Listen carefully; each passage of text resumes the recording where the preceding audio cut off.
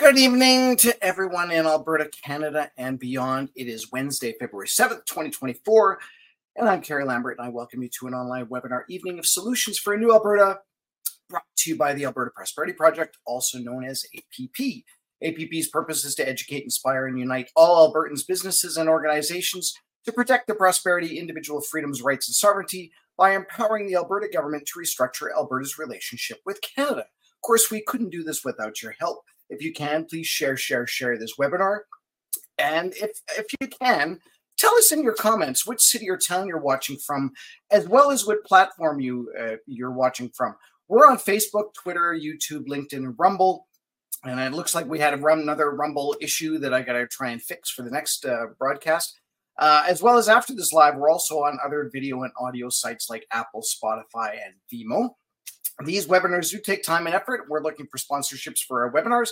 If you'd like to sponsor an upcoming webinar, you can get in contact with us at I always have this not ready. Get a hold of us at contact@albertaprosperity.com and tell us what you like. Tell us what you don't like. Maybe that's another thing that you could be doing as well. APP is membership driven with a goal of 1 million plus members to help steer the political process. APP memberships are 1 year for $20, 2 years for $30, 3 years for $40, or you can make a donation at albertaprosperityproject.com. On our website here, the albertaprosperityproject.com, you can also go and look at our events that are coming up. We've actually got a lot of events coming up, which is awesome. It's beginning of the year. Things are happening. We've got a pension plan tour that is going out, and we've got Tanner Today and Nadine Wellwood and even Corey Morgan are out speaking on that. And I believe our very own Chris Scott will be going out to one or two of those just to say hello to everybody and make sure that everybody is all happy with the direction that APP is going. And we've got some chapter meetings. We also have this weekend in Grand Prairie, we have an event going on here. The River is Going to Break tour, or The River is Going to Break in Grand Prairie, featuring the Steve Castle Band. There's tickets are $35, trivia and a prize, as well as just a place to get out, talk to like-minded people, talk about what's going on in Alberta, and just go out and have a lot of fun. And if this one turns out really well, I think we're going to be doing a lot more of these across the province. So that's something that you could be looking forward to if you're up in that area. As well as I know we've got Alberta Prosperity Project APP Pension, if you want to call it the Alberta Pension Plan tour going on. And the next one is this weekend or next weekend, I guess. In Caroline on the 17th, and in Calgary on the 21st, and in Westlock on the 6th. On SAR on the 2nd. So all you need to do is just go onto the website, check things out, and find out what's going on there. So tonight's episode, I'm just going to turn that off there. Tonight's episode is called The Results of the National Citizens Inquiry with Ken Drysdale, who's the chairman of the Independent Commissioners at the National Citizens Inquiry. We also have APP's interim CEO, Christopher Scott, who will be joining us as well. Chris also testified as a witness at the NCI in Red Deer in April 2023. This is a live webinar, so we encourage you to ask questions and make comments throughout this presentation. Just put 3 question marks before your question so it's flagged, and we can quickly review the questions. And with that, I'm now going to bring on Ken and Chris. Good Hi, evening, Gary. gentlemen. How are you doing? Hi, Ken. Howdy, everybody. Chris looks like he's moving really, really fast. Where are you? Where am I? Where are you? I am blazing down the highway towards Edmonton on Highway 16 in my daughter's car with my son. Excellent. Well, thank you so much for taking the time out. I know you are a busy guy and you're running all over the province, and so thank you so much for taking the time and coming out. And Ken is in Manitoba. How are you doing, Ken?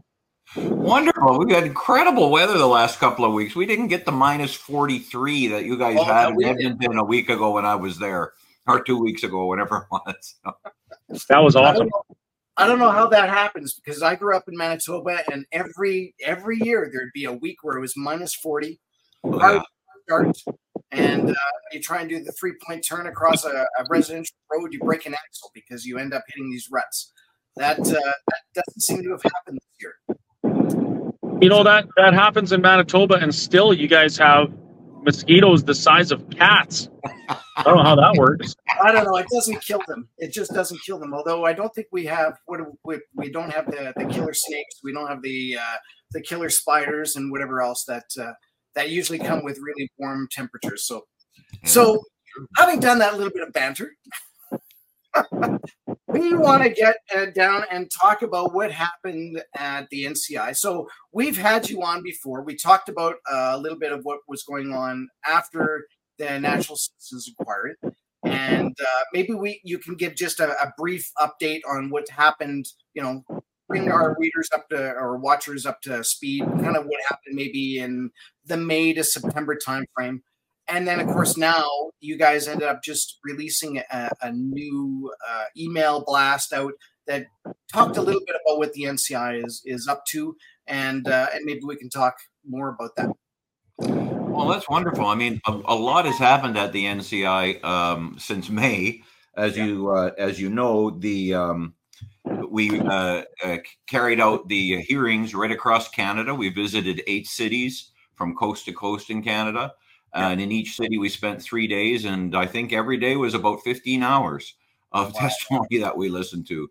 So at the end of April, we completed our hearings in Ottawa, and then we started the process of creating the commissioner's report. And we completed that and issued it to the public on November 28th, 2023. It is currently available for free on our website, the nationalcitizensinquiry.ca, and there we go, under Commissioner's Report. You can select that. And it's in a couple of different ways you can download it. You can download it as one ginormous file, and I'll get to that in a second, or you can actually download it in a couple of different files. Okay. And the reason I say it's ginormous is, of course, our assignment was absolutely enormous. You know, we weren't restricted. We weren't told to look at one little thing or this thing or that thing. What we were told to do was we were told to interview the Canadians that came forward, and 305 Canadians were interviewed during the hearings. There were thousands more we just couldn't fit into the schedule. But we had 305 sworn witnesses who testified in a semi-judicial process where it was done before the public. The witnesses were questioned by legal counsel, and then they were also questioned by the commissioners. All of those testimonies were videotaped. They're online. You can get them on the National Citizens Inquiry website again. And all of their testimonies, their sworn testimonies, were transcribed. So you can actually see the transcriptions of every word that every person said, or you can watch them by video. That's right. So the culmination of that was that the report is 5,342 pages long, and that's that's pretty intimidating. But really we designed the report for everybody to be able to easily use.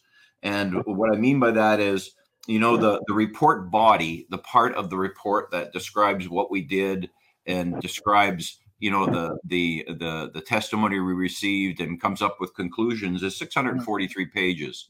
And it's extensively indexed. So if you go to the table of contents in the report, the table of contents alone is like 15 pages long, right at the very beginning. And what I'm suggesting people do in order to tackle this thing is that they go to the table of contents and they look up Section 8. And what Section 8 is it's indexed to subject areas, and all it does is it lists each one of the almost 400 recommendations that the report makes. And so what a person can do is they can go into that table of contents under Section 8, and you could just look for topics that you're interested in. And you can see you're paging up right now to it. Yeah. And you could just see how extensive. There we go, Section 8. So, for instance, if you're interested in the justice system, you can click on that and go to it. You can look at democratic institutions. You can look at schools. You can look at mandates. You can look at churches. You can look at the costs, Canada. And Wow. and if you go to that section in section 8, you can just read the recommendations, and usually it's probably 2 or 3 pages under each section of recommendations. There you go. And then once you've done that, let's say that, what you've got on the screen right now is section 8.21, and it's called the neglect and isolation of seniors in Canada. Yeah. So once you read those recommendations, you might wonder, well, how did they come up with that? Well, if you go to section 7 and under the same number, 721, you'll find out how we came up with those recommendations, who testified in that area, what were our discussions, what did we consider, and then we come up with conclusions, and you get those recommendations again. So now what you've done is very quickly and easily, you've focused on an area that you're interested in. You've learned everything that we had to say about that, and you can also visit the website to watch the actual testimonies, and we list in section 7 who testified for what. So you can watch those, you can read their transcripts, and then you can look for another topic that you might be interested in section 8. Maybe you've got right there, undermining democratic institutions. We got pandemic in the workplace. So it's really set up so that a person can easily access things that are of interest, and they can enter in a very easy way, just looking at a list of recommendations, and then they can find out the reasoning behind it, and then they can move on to the next and the next and the next. So it's really set up to be user-friendly report to read. And like I said, it might be 5,342 pages, but it's really indexed well, and you can just go in and pick out things that you might be interested in. Yeah. And I know, I was just going to say, I know Chris was one of the witnesses, and granted, in his testimony, he was specifically talking about how his business was affected. But some of the comments that he may have made about healthcare or how the government was handling things, I'm assuming that would end up being somewhere in this report and basically indexed and to say, this was brought up. And yeah, if you page through, just go down slowly through that table of contents you're in, and you could the people could just see the dozens and dozens, if not hundreds, of different areas that you can go look at. Here's just slowing it down. You got non-pharmaceutical interventions. You've got early treatments. We've got Canada's approval of pharmaceuticals. You've got how the mandates affected businesses like Chris's. You have how it affected churches, because we had a lot of testimony on that. There's just dozens and dozens and dozens of different topics that cover from one end of the Canadian society to the other. So we were non-restricted in what we had to deal with. Yeah. So Ken, this is all people can access all of this information for free, correct? Absolutely. It's absolutely free on the National Citizens Inquiry website, which is www.nationalcitizensinquiry.ca. And what they're displaying on the screen right now is one of the tabs, and it's called Commissioner's Report. And you can see you can download it here. You can download the full report, which is a big download, or you can download volumes 1 and 2, which is essentially the summary and analysis, and volume 3 are the witness transcripts, sworn witness transcripts. So we made it so that if you had a bit of a slower connection, you didn't have to take the whole thing all at once. You could just take bits and pieces of it. And again, other thing I said is it's going to be on Amazon Books shortly.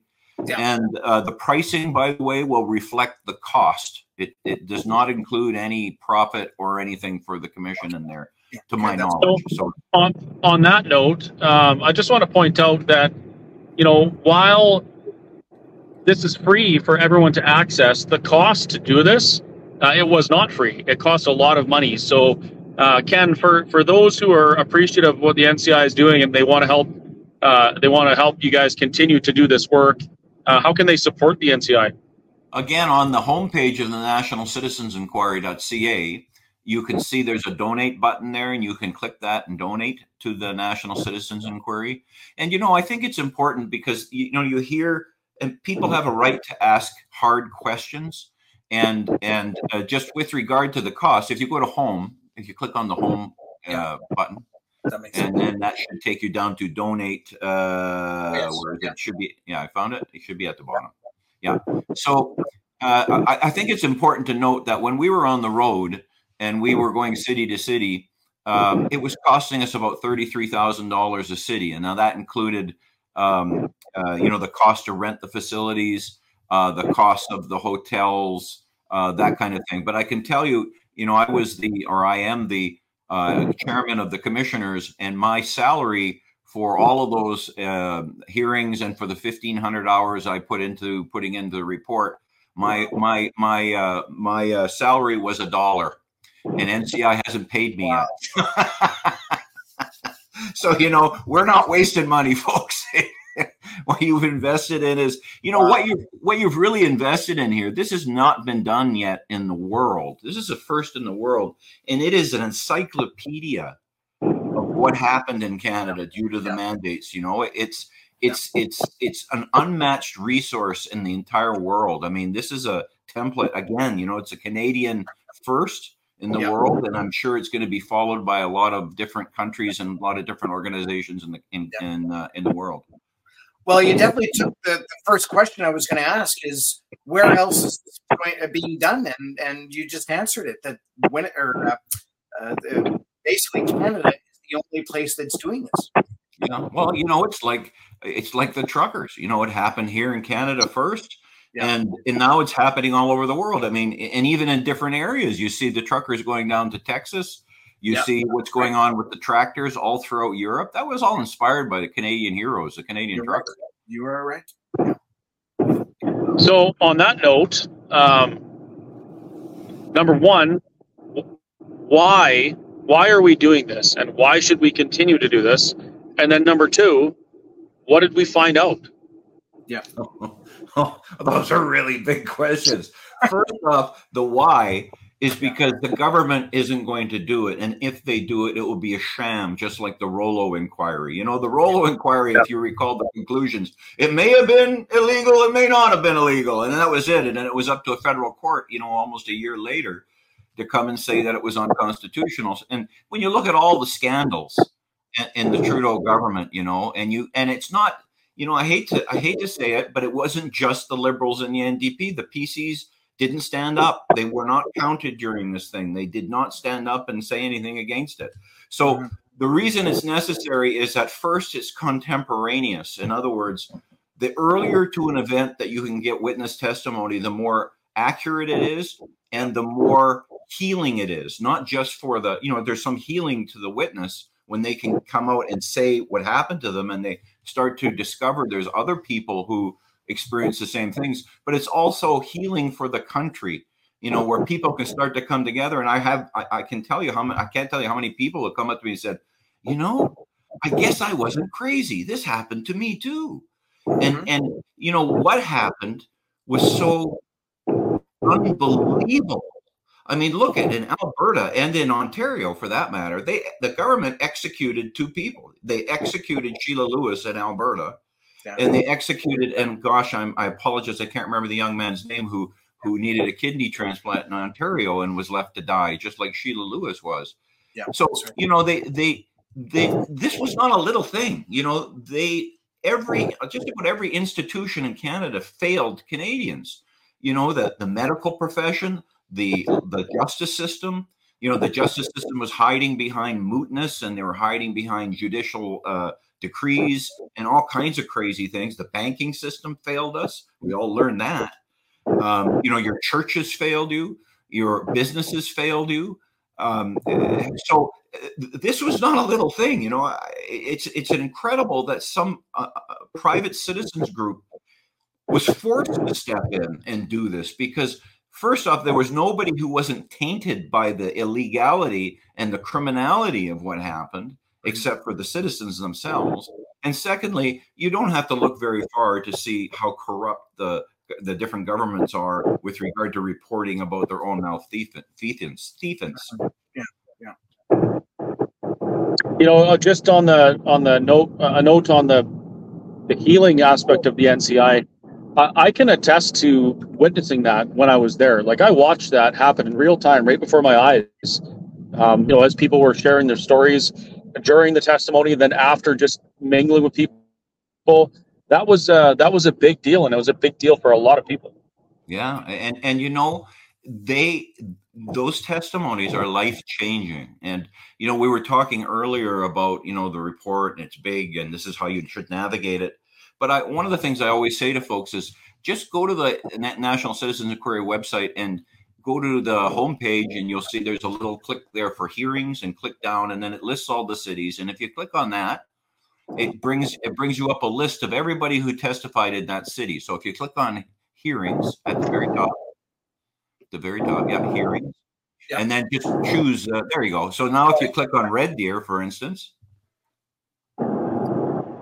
Yeah, and now, so this lists all in order of how they testified, and you can click on any of these, and it takes you to a separate web page. It has their video on it, has their transcripts on it. And so what I say to people is, maybe before you start reading, just pick 3 testimonies. I don't care where, I don't care what city, and I don't care who you. There's Chris Scott, and just listen to those 3 testimonies, and it will change your life, and it will really deeply affect you. I think all of us who volunteered in this thing, particularly the 4 commissioners, no one else sat and listened to every single testimony from day 1 to day 23, other than the commissioners. And I can tell you, I've been questioned on this many, many times as to, what happened at the end of the day, and did you folks go out and talk about what you heard? And no, these testimonies were so heartbreaking, so riveting, so earth-shattering that, at the end of the day, first, we were exhausted. Secondly, we just needed to console each other. We'd go out for dinner and we would just talk about children and grandchildren and those kinds of things, just for you needed an emotional break, each night, because these things are so incredibly heartbreaking, and in all kinds of ways, from people being executed like Sheila Lewis, and people being denied services, people. I could go on all night with the horrendous stories that I've heard, in the callousness of people. And I remember distinctly one story from the lady who testified in Saskatoon.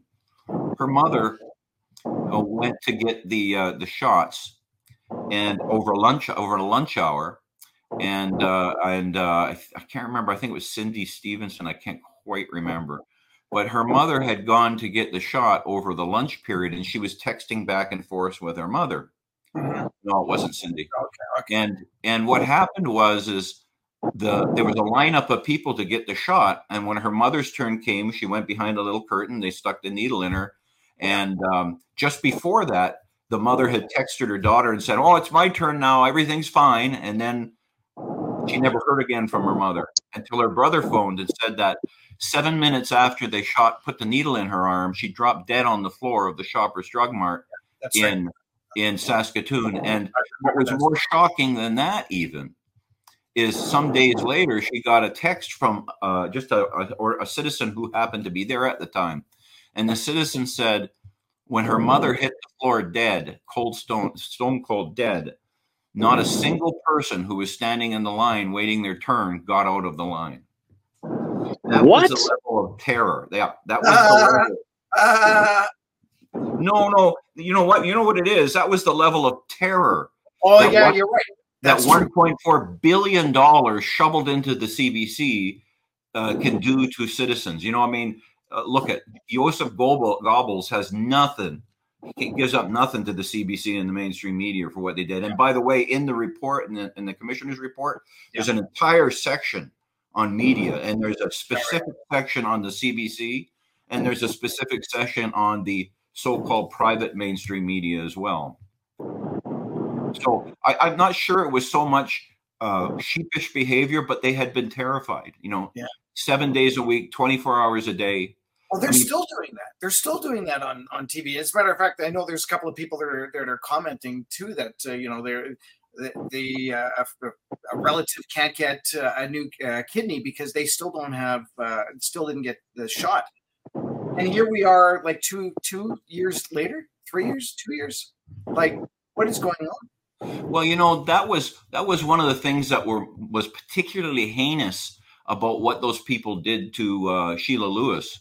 Yeah. You see, they demanded that she get the COVID shot in 2022, in the summer or fall of 2022. And we already knew by that time that first, the vaccines were unsafe. Yeah.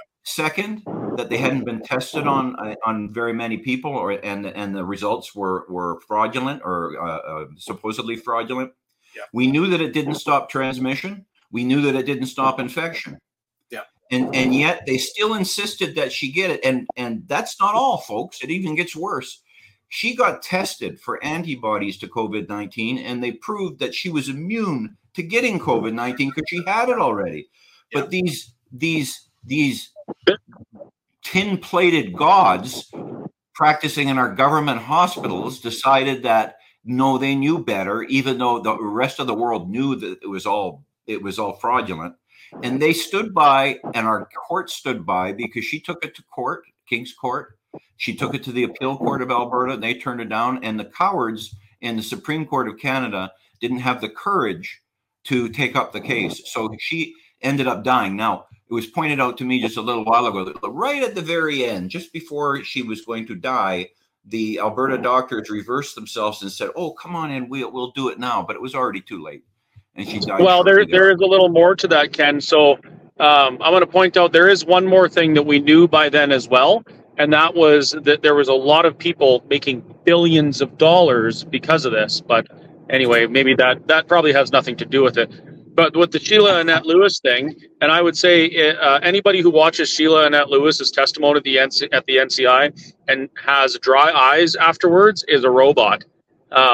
So our friend Dr. Dennis Modry, he was advocating for Sheila Annette Lewis. As you know, Dr. Modry, he was chair of the transplant committee or board or whatever for years in Alberta, and so he was advocating very strongly for Sheila. And he was successful in getting her back on the, they agreed to give her some lungs. But what the problem is, whoever the director was at the time wouldn't put her on, it was some sort of a mechanical device that helped you breathe while you were waiting for a lung transplant. And they wouldn't let her do that because she didn't meet the criteria or something like that. So she was going to get some lungs, but they just chose not to keep her alive long enough to be the recipient of those lungs. So it's even worse than people realize. Yeah. I mean, and the callousness of this, and you know, these are supposed to be scientists. And if we know anything about science, I'm a professional engineer, as you know, so I'm what they call a practical scientist. If there's one thing about science, it's never settled. In other words, it's always developing. It's like the weather. It's always changing.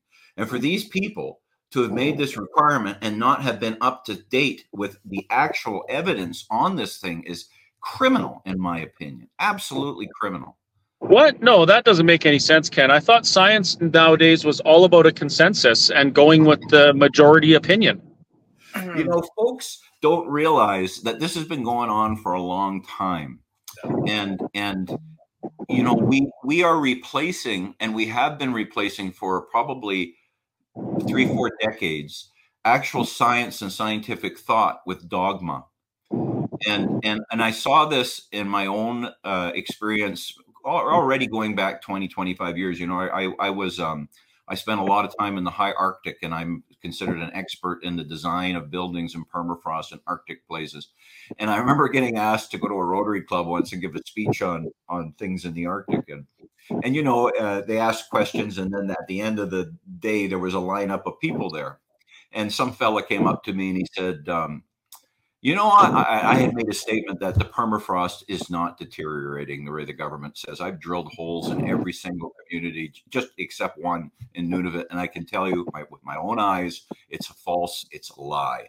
Anyway, that's one fella comes up to me, and just to show dogma, you know, he comes up and he says, "Mr. Drysdale, you know, I listened to your presentation. I thought it was really great. But when you made those comments about permafrost, I knew you knew nothing about the Arctic." And I looked at him and I said, "Have you ever been there?" And of course, all that is dogma. You know, the CBC, the CTV, National Geographic, David Suzuki. Saw it on David Suzuki that one time, that one show, and that's gospel. Oh yeah, you know where I always remember. My wife will testify to this. Where I think it was the American Audubon Society was talking about the melting Arctic, and they showed a polar bear lonely out on a piece of ice floating out into the ocean. He's going to drown. Well, the fact of the matter is polar bears go out on that water. They swim 100 miles or so, and they're on ice, and that's their environment.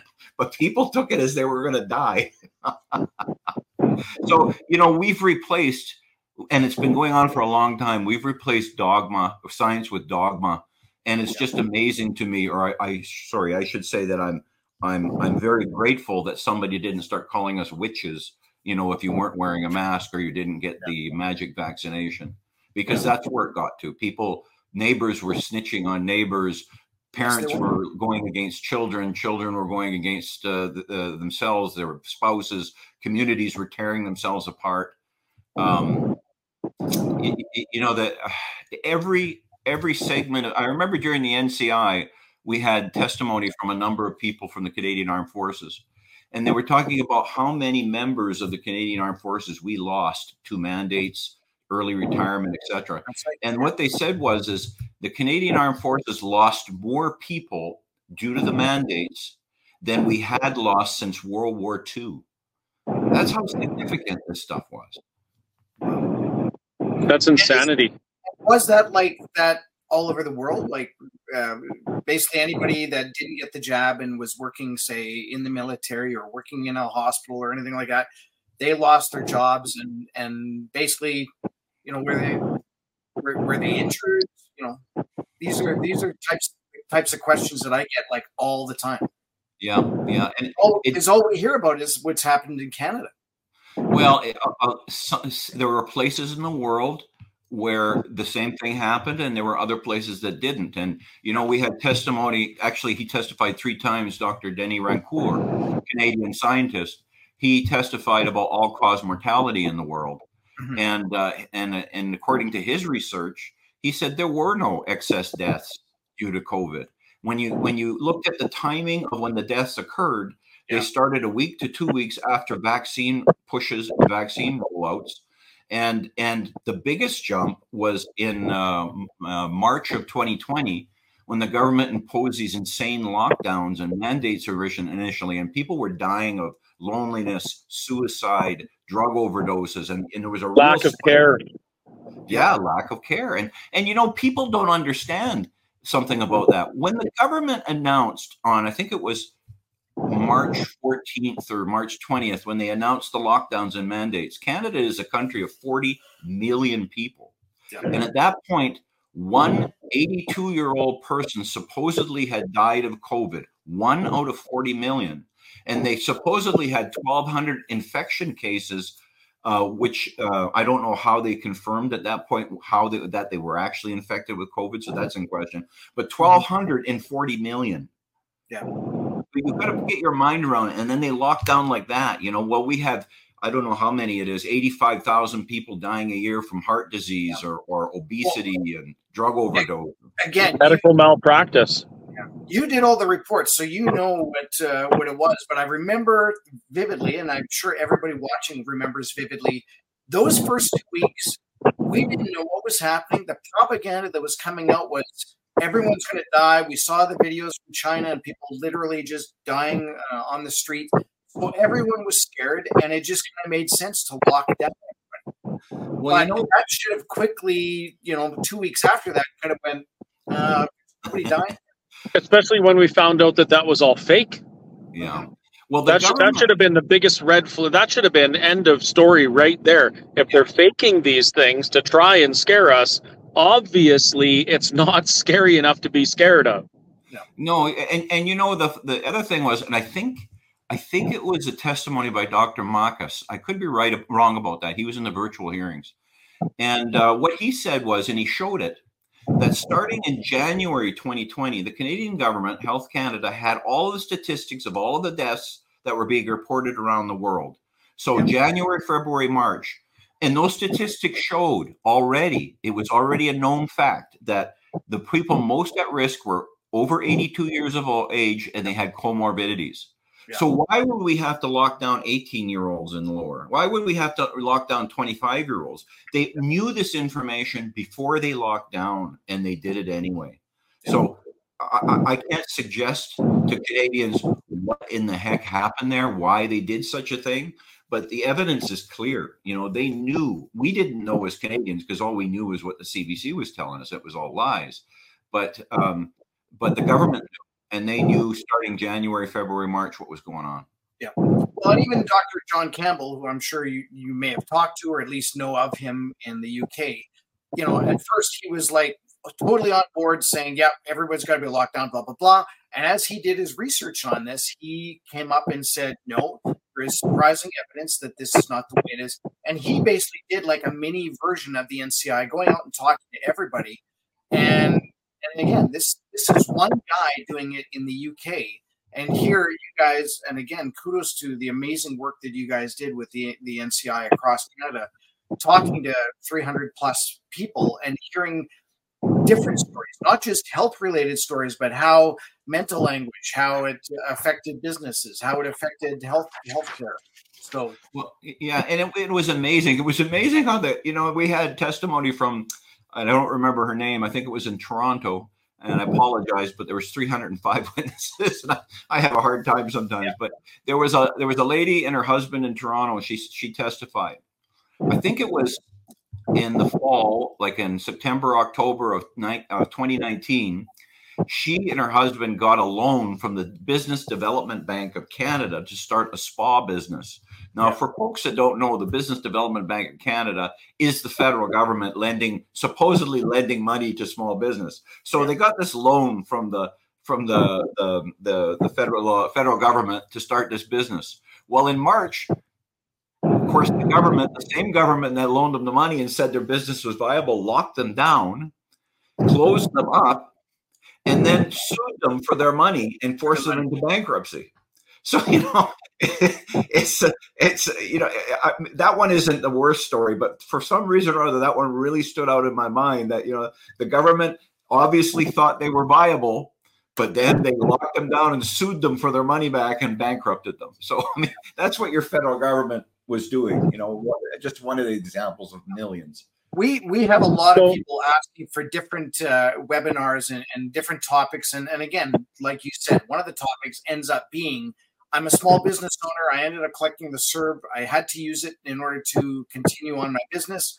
Now the loan is due. I have no money. I'm now forced to lose my business. I actually think 2024 may be the year that there's a lot of businesses that go on. Yeah, and I agree with that. And you know what? There's a lot of small businesses that are going to be suing over it. My initial foray into this was over 2 years ago, and I wrote what's become known as the 89-page report.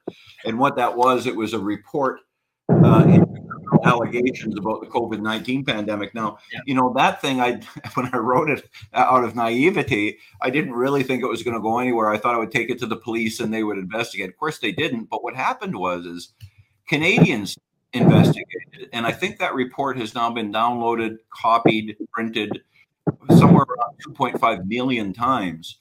And it's been delivered to every police station in Canada, every MP, every MLA, every doctor, it's just amazing, But again, Canadians took the initiative there. The government didn't want to hear any of it. It was really interesting. I had a meeting with MPs, and one MP I met with, and I asked him, so, what is, and he happened to be a progressive conservative. And I said, so what are the progressive conservative members of parliament thinking about this national citizens inquiry? Well, we've been talking about it behind closed doors. And I said, well, will you commit to presenting it in parliament for us? And of course, it's, we'll have to see what happens and all this other kind of stuff. And it's amazing. This wasn't just an NDP and a Liberal problem. It was also a PC problem. It was a banker problem. It was a church problem. It was a medical problem. It was a finance problem. Name it, and it failed us. So, with all that said, what were the results of the National Citizens Inquiry? What were the recommendations? Well, there are just about 400 recommendations, so I can't go through them all here. But they're written, I want to remind folks, we wrote them in plain English. There's nothing fancy. There's no $1 million lawyer words in there. They're written black and white in plain English, and we actually give you real recommendations that can be used. And you know, one of the other questions I get asked all the time is, you know, Ken, well, what do you think is going to happen with this report? And do you think the government's going to do something with it? And I have to laugh. The government's not going to do anything with this unless they're forced to.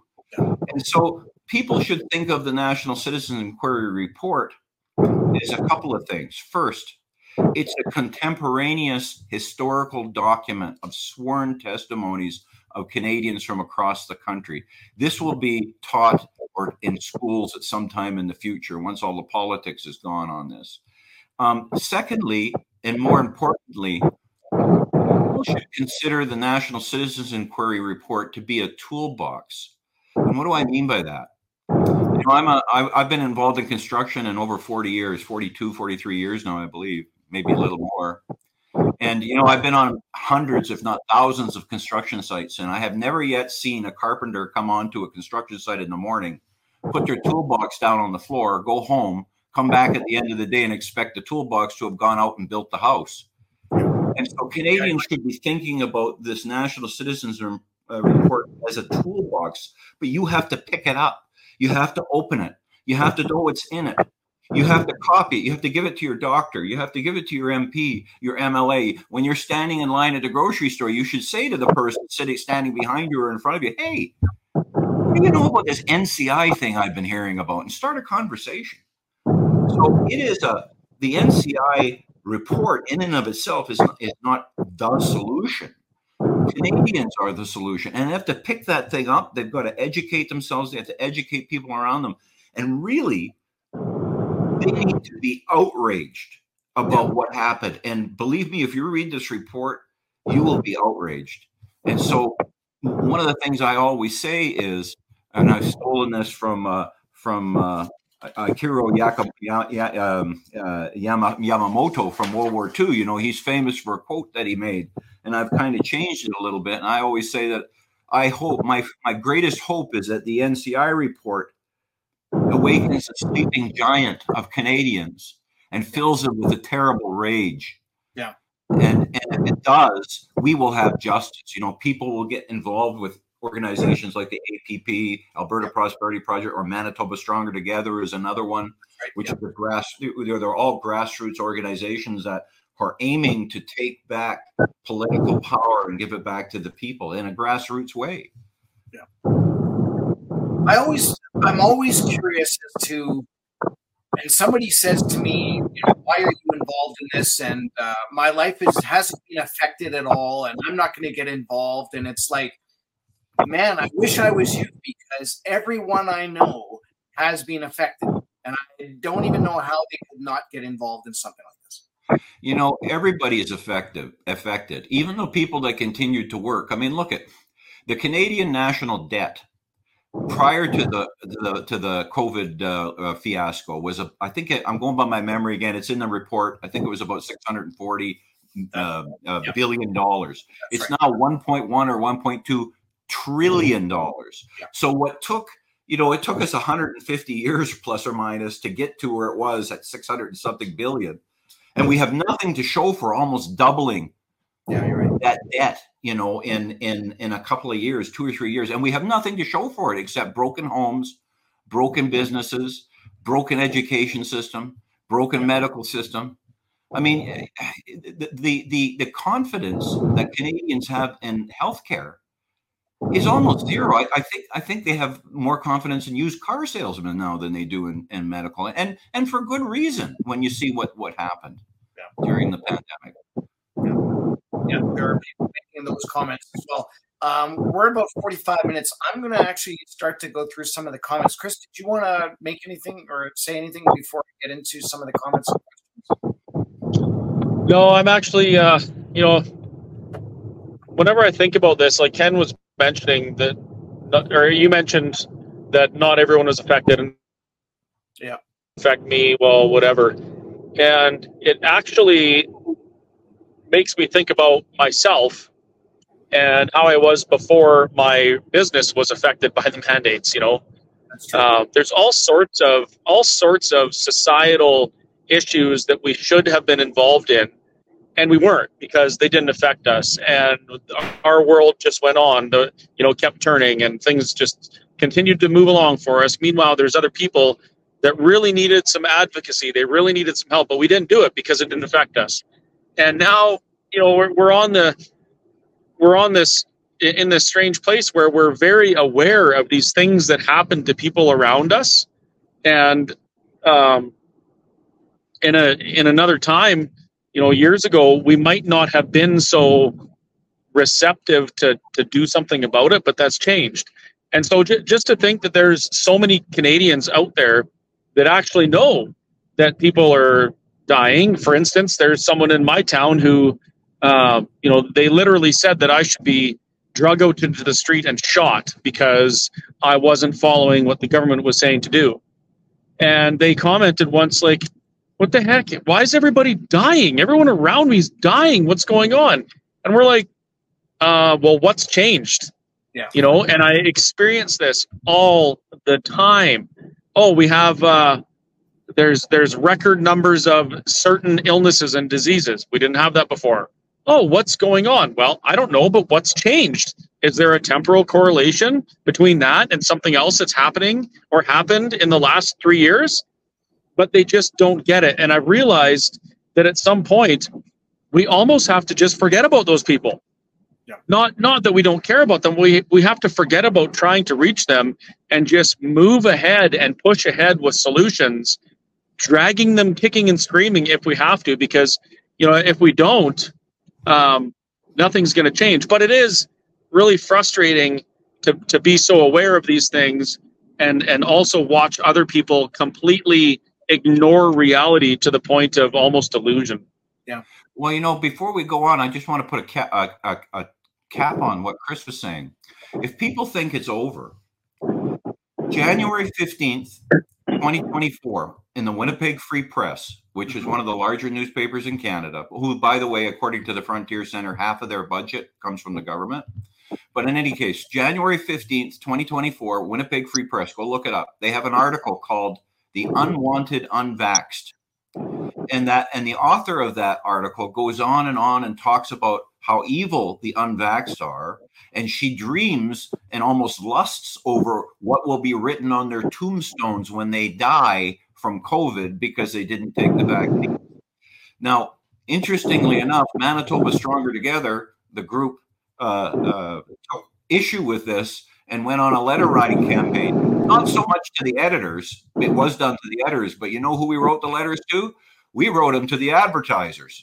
And I guess it's cold comfort, but we did get an apology. But that is the state of things today. People still believe these lies. And they still hold these grudges or these hatreds for people who stood up like Chris did. And it's just incredible. And that's still going on today. So folks, it isn't over. And if you peel everything back, Ken, that comes down to we're not fighting like between vaccinated and unvaccinated or right and left or liberal and conservative. You peel all of those things back and it comes down to we are fighting a battle between the idea that human beings are sacred and humanity is important, and alternatively that humans are a disease and policy should be anti-human in nature. That's what this all comes down to, and it's actually quite a little bit frightening. Well, you're right, Chris. And one thing that people don't understand, and I want to make them understand it, is that when the government put in force all of the mandates and the Emergencies Measures Act, what they did was they changed you from being a sovereign human being with rights to a chattel. In other words, you were a slave. You couldn't go where you wanted to go. You couldn't make a living. You couldn't refuse to get an injection. You were spat upon. You were beaten. And I'm not exaggerating because I heard lots of testimony on this. Yeah. And so they changed free Canadians from free human beings to chattel or slaves overnight. lots of questions in regards to, I'm just going to kind of wrap it up into a bubble, lawsuits or class action lawsuits against the government, against employers. Can you make any comment on that, whether or not you had anything in the NCI with that, or maybe stuff that you know? There are class action lawsuits coming or in progress in just about every province, or I should say every province in Canada. Fortunately or unfortunately, that's a provincial matter, so each province is different. Yeah. My suggestion for folks to find out what's going on in your province is to get a hold of your local freedom groups. In Alberta, there's several of them. In Manitoba, there's several of them. In Ontario, there's a number. So I think that's what you need to do. You need to get a hold of the freedom groups, the people are on the ground, to find out how you can become a part of it. Because in a lot of these class action lawsuits, in a class action lawsuit, you don't actually have to be an active member of it. If you're part of the class, in other words, someone that lost a job or someone who fits the class that is being sued for, when they are successful, you're automatically entitled to compensation from whatever the pot is. And so you have to make yourself known to the people doing it. But in any case, these class actions are starting all over the country. And it's not just class actions, there's civil lawsuits. And people are already starting to refer to things like the NCI report or the 89-page investigative report in trial for evidence. So we're in an exciting time, folks. I mean, human rights commissions are ruling against government. There's a union, the Purelator Union, Teamsters Union in BC ruled against Purelator's rule where they were taking people off of the job. And we had somebody who was a Purelator employee testify to NCI. So that ruling came out, and so you're going to start seeing these things really start to ripple across the country. Yeah. So I'll make a quick comment on what's going on in Alberta here. So Ken, I'm sure you already know this, but I'm one of the co-lead plaintiffs in a class action lawsuit against the Alberta government, which actually puts me in quite an awkward position. But we are suing the government on behalf of every business in Alberta that was affected by the mandates and the restrictions. So any business that was impacted, that was closed, whatever. That's Rebecca Ingram and I are the lead plaintiffs in that. And I believe that our lawyer, our law firm, Rath and Associates, Rath and Company, have just put their the page and the intake form is live now. So you can find that at rathandcompany.com. In addition, our friend Leighton Gray, he has a number of actions that he's pursuing. You can check his stuff out at gwsllp.ca. Both of those firms are extremely active here in Alberta in class action litigation resulting from what the government did and employers did over the COVID stuff. So you can find a lot of information there. Yeah, and I'm actually just putting those up right now so that people can grab that.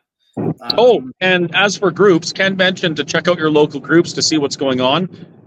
In Alberta here, we have a freedom calendar, and it has listed dates and locations for all sorts of events that are happening in Alberta. And Carrie, you have the link for that. I actually have the window open, and I'll put that up right now. Perfect. So this is just some resources that you folks can use to help navigate your way through this. Freedomcalendar.net.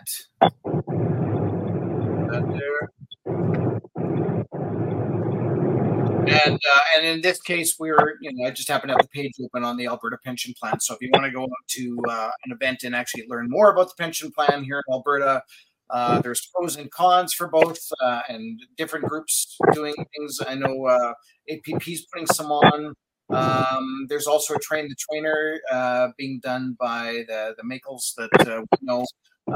There's also a few NDP are putting those on and saying, don't go for the Alberta pension plan, go for the Canada pension plan. So again, another resource that you guys can go and check out here as well. Just to get back to some of the questions, and of course the lawsuits was a big thing, and this has come up a couple times. Is there a short summary of expert testimony that might become available for use in the legal hearings? I'm just going to say the entire NCI report is available, right? Yeah, what you can do is, once again, my suggestion to you is, if you're looking for a particular type of testimony, there was, I think, 92 different experts, world-renowned experts that testified at the NCI. And so if you're interested in a certain area of expertise, go to the table of contents, section 8, find that area that you're interested in, read it, and it will list to you who the experts were that we relied upon in our conclusions. And then you go to the NCI website, go to the hearings, find that person in the particular day, and then watch their testimony. And you'll get exactly what you want, who the person is, what they were saying, and you'll also have a transcript of their actual remarks. So to get a little farther into that and clarify that, the testimony in the NCI very likely would not be admissible as evidence. However, by identifying the witnesses and the experts that have the information, if you were involved in something that was going to go to court, you could reach out to them, get affidavits, and go through the proper procedure to bring that expert witness testimony into court. Yeah, exactly. And like I said, the NCI report is like an encyclopedia of what happened, an encyclopedia that contains who it affected and how. And you use that just like you would. I guess I'm older, and I remember when we had those big sets of encyclopedias. 30 books of the Encyclopedia Britannica or whatever it was. Well, yeah, you can see I've still got some, if I can get my finger to work right here. Yeah, that's right. I know. Yeah, we don't do that anymore. We Wikipedia everything, and even that's not true. So I hope that answers Judy's question. She said, are these legal for charges in court eventually if we get a new government or RCMP doing the job? They, like Chris's paraphrased, answered, no, not really, but they're a good resource that could be used. And again, comments like Barry, sorry, I have to interrupt here for a moment. Sure. I'm gonna have to punt out here, fellas. The weather's not great. It's quite icy. My daughter's driving, and I don't want to distract her while she's driving. So I'm going to say thank you for doing the webinar, Ken, and thanks, Kerry, for hosting. And I'm gonna have to take off. Okay.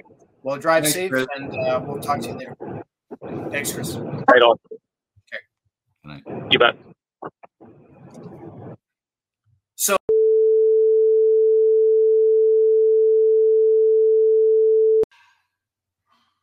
Well, people, we had a little bit of a technical issue with that, but when Chris left, it just seemed to kill the stream. But we're going to wrap things up. Ken, thank you so much for joining us and letting us know what's happening with the NCI, and of course, giving us all the links and able to go and definitely the viewers share, get out there, get the word out on the NCI.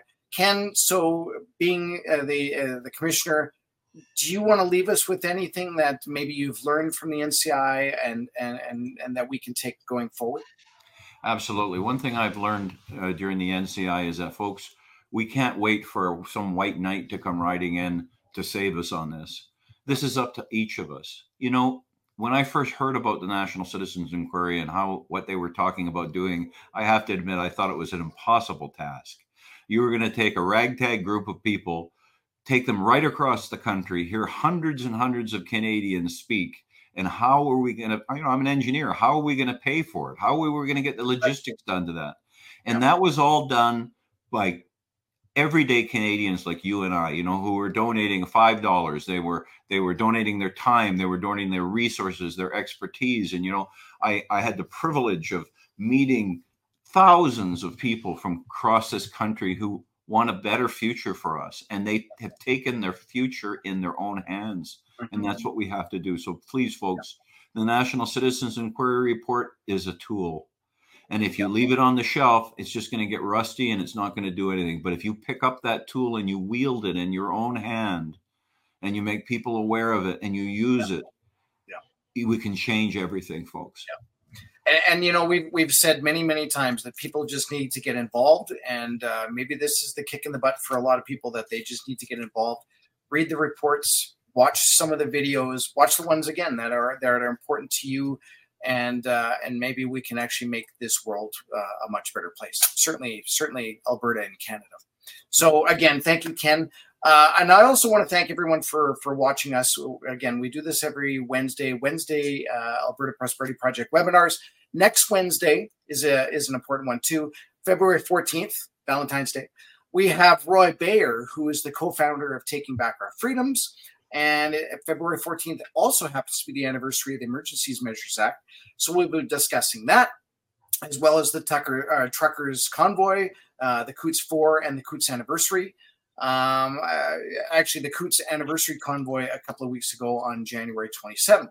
As well as on February 17th, there are protests for the Coots men in a lot of cities across the country here. We got Lethbridge, Calgary, Edmonton, Camrose, Vancouver, Abbotsford, Chilliwack, Vernon, Kelowna, Fort St. John, Penticton, Toronto, and Scarborough. And I know there's going to be more added on. And I'm just going to quickly add the banner on there for people can find out more right here. I'm going to make that a little bit bigger instead of just a banner.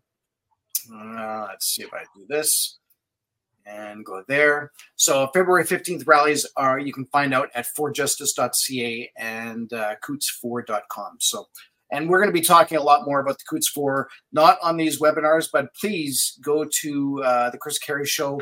We do these webinars. We repost these all the time. And of course, we are a little bit of a plug. This is the type of stuff that we do. We do the reports that the mainstream media is not talking about.